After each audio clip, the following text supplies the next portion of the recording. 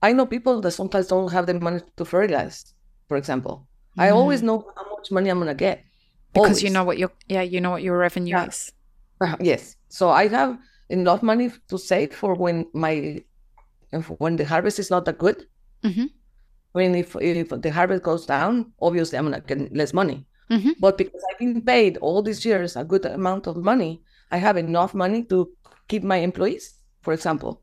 Welcome to the Daily Coffee Pro by Map It Forward, friends. I'm your host, Lee Safar, and this is episode 2 of a 5-part series where we're talking about the challenges of problem solving at origin. And we are here with Ana Vizcaino from Two Birds Coffee. And we are in this episode talking about solving the problem of pricing. Now, obviously, we're not solving the problem, but what we're addressing is how hard it is for producers to solve these problems. So these are problems that really are generational. And when we talk about pricing, we have to start at the fact that the price of coffee on the C market really hasn't changed in 30 years. It fluctuates up and down. But when you look at inflation, if I look at a Coke 30 years ago, we were talking about less than $1. Like probably less than 50 cents for a Coke. And now we're looking at, I don't know what a Coke costs, like what, $3 these days for a Coke? Yes. That's what happens with products, right? Coffee has not done that. And we're not going to go into the details, the very minute details of how coffee is traded. But Anna, talk about why coffee pricing is a difficult problem for you to solve as a producer, even though you have an interesting model, the way that you and the boys are working to get the coffee sold, right? How about we start there? How does Two Birds move coffee? When Diego and Pancho saw they were looking at, and my husband also, they were like, how can we solve the problem of the fluctuation of the prices? Mm-hmm. Because that's exactly the problem. It's not just the amount of how much it is, how much they pay, is the not knowing how Yep. much income you're gonna get a year. Yep. And so what they do is that they buy my coffee at a good price, and they sell it, and they do their 20% or their 15% extra. So they have their business, but they pay me always the same amount, if not a little more, but never down. So they pay me. This doesn't matter how much the C market is at. I'm always going to get my money, right? And or a little more. This is green importers into the US, right? Yes. So if a green importer into the US wants to buy your coffee, you have a set price. Yes. This is awesome. And now they are starting to buy from other people, from my friends, from Mujeres en Café, from my neighbors, and they do the same. So even though sometimes the C market goes to $3, we are always going to pay the same amount. We are not going to go to the $3. We're going to go to the $2.80, or our goal is to get to the $3 always. That's our goal. So, I mean, this is how business should be done, right? Yes. So tell me what the flow and effect. So how does it benefit your business doing business like this compared to the other model? I know people that sometimes don't have the money to fertilize, for example. I always know how much money I'm gonna get. Because always. you know what your revenue is. Yes. So I have enough money to save for when the harvest is not that good. I mean, if the harvest goes down, obviously I'm gonna get less money. But because I've been paid all these years a good amount of money, I have enough money to keep my employees. for example. Friends, World of Coffee Dubai is back in 2024, and I am proud to announce that the Daily Coffee Pro by Mapper Forward will be the official podcast partner for World of Coffee Dubai for the second year in a row. The Roasters Village will be a one-of-a-kind destination for all things coffee. As an exhibitor, introduce your artisanal roasts to an international audience and gain valuable insights from their perspective. Visitors, immerse yourself in the celebratory coffee culture experience by sampling exclusive cups poured with passion from cafes worldwide and absorb insights that will elevate your own appreciation of all things coffee. Whether you brew coffee or just love savoring a fine cup, this event gathers the global coffee community under one roof in an amazing city.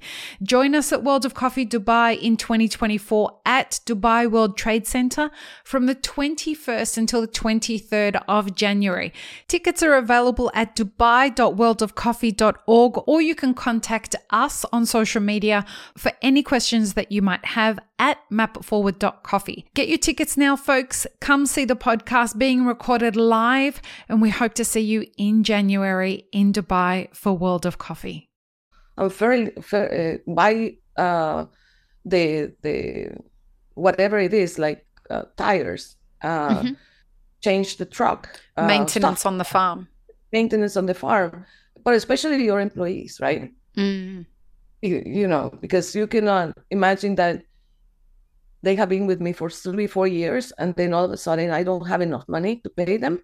Yeah. So I can raise their salary that year, or I have to say, listen, I'm sorry, I can't have another driver. You know, I can get away with one driver, and what happens to them?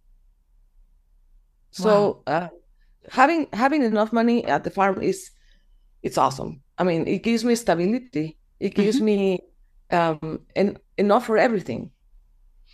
Now tell us what's happening for what the experience is for producers who don't have this kind of stability. How are what is their model? Help people understand how it works with the sea market.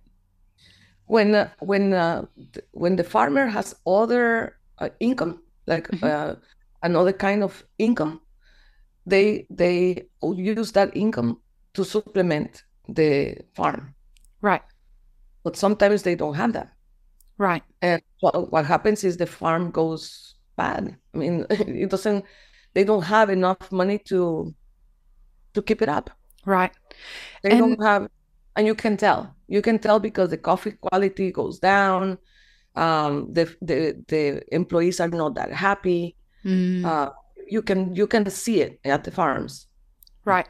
And folks, for those of you who don't know, what typically happens is, and it's different at every origin and it's different in most regions within an origin, but basically the base price, whether it's specialty coffee or it's commercial coffee, the base price of coffee that's being sold, whether it's being sold as cherry or it's being sold as parchment, whatever, everything goes off what's called the sea market, and that's the futures exchange that coffee is sold on. It's an exchange that's in New York. It's called the ICE exchange. In the brokers who work on it don't really call it the sea market. But why this number is so important is because at origin, when they're dealing in cherry or at whatever part it is of the supply chain at origin, everything is based on this price plus what we call a differential. And so whatever extra little bit needs to be stacked on top of that base price. If the base price goes up, the differential just gets stacked on top of that. If the price goes down, the differential gets stacked up on top of that. So you can see that the sea market is so important for determining how much a producer is going to get. Yeah. And so when people are operating based off what's happening in this thing that's in New York, that involves people who aren't even touching the coffee. Like this exchange, this futures exchange, what happens is that people are trading on it as speculators. So they think, well, Brazil had frost, and so there's going to be a drop in coffee. You know, they're going to gamble essentially, and they're going to say, I expect that there's going to be a drop in supply for coffee in Brazil in the future. And so I'm going to go and I'm going to go long or short coffee, right? I'm going to buy or sell my contracts. This really does impact the price of coffee on the C market. So I want to ask you, Anna, what happens when you start seeing these prices go up and down? When Go ahead. For my dad, for example, I remember at some point, that was a long time ago, but I remember I was maybe 12. Okay. And the coffee, don't quote me on that because I don't remember the year when this happened, but something happened in Brazil. It was a frost. My dad was jumping up and down because something bad had happened to Brazil. Yeah. Which is a weird thing, But he was like, oh my God, we're going to get a good harvest. And so he started like spending money that he had saved from his savings, started in the farm because he knew that for 2 years he was going to get good, like a good price for the coffee. Right. And this is where the cycle becomes a problem, right?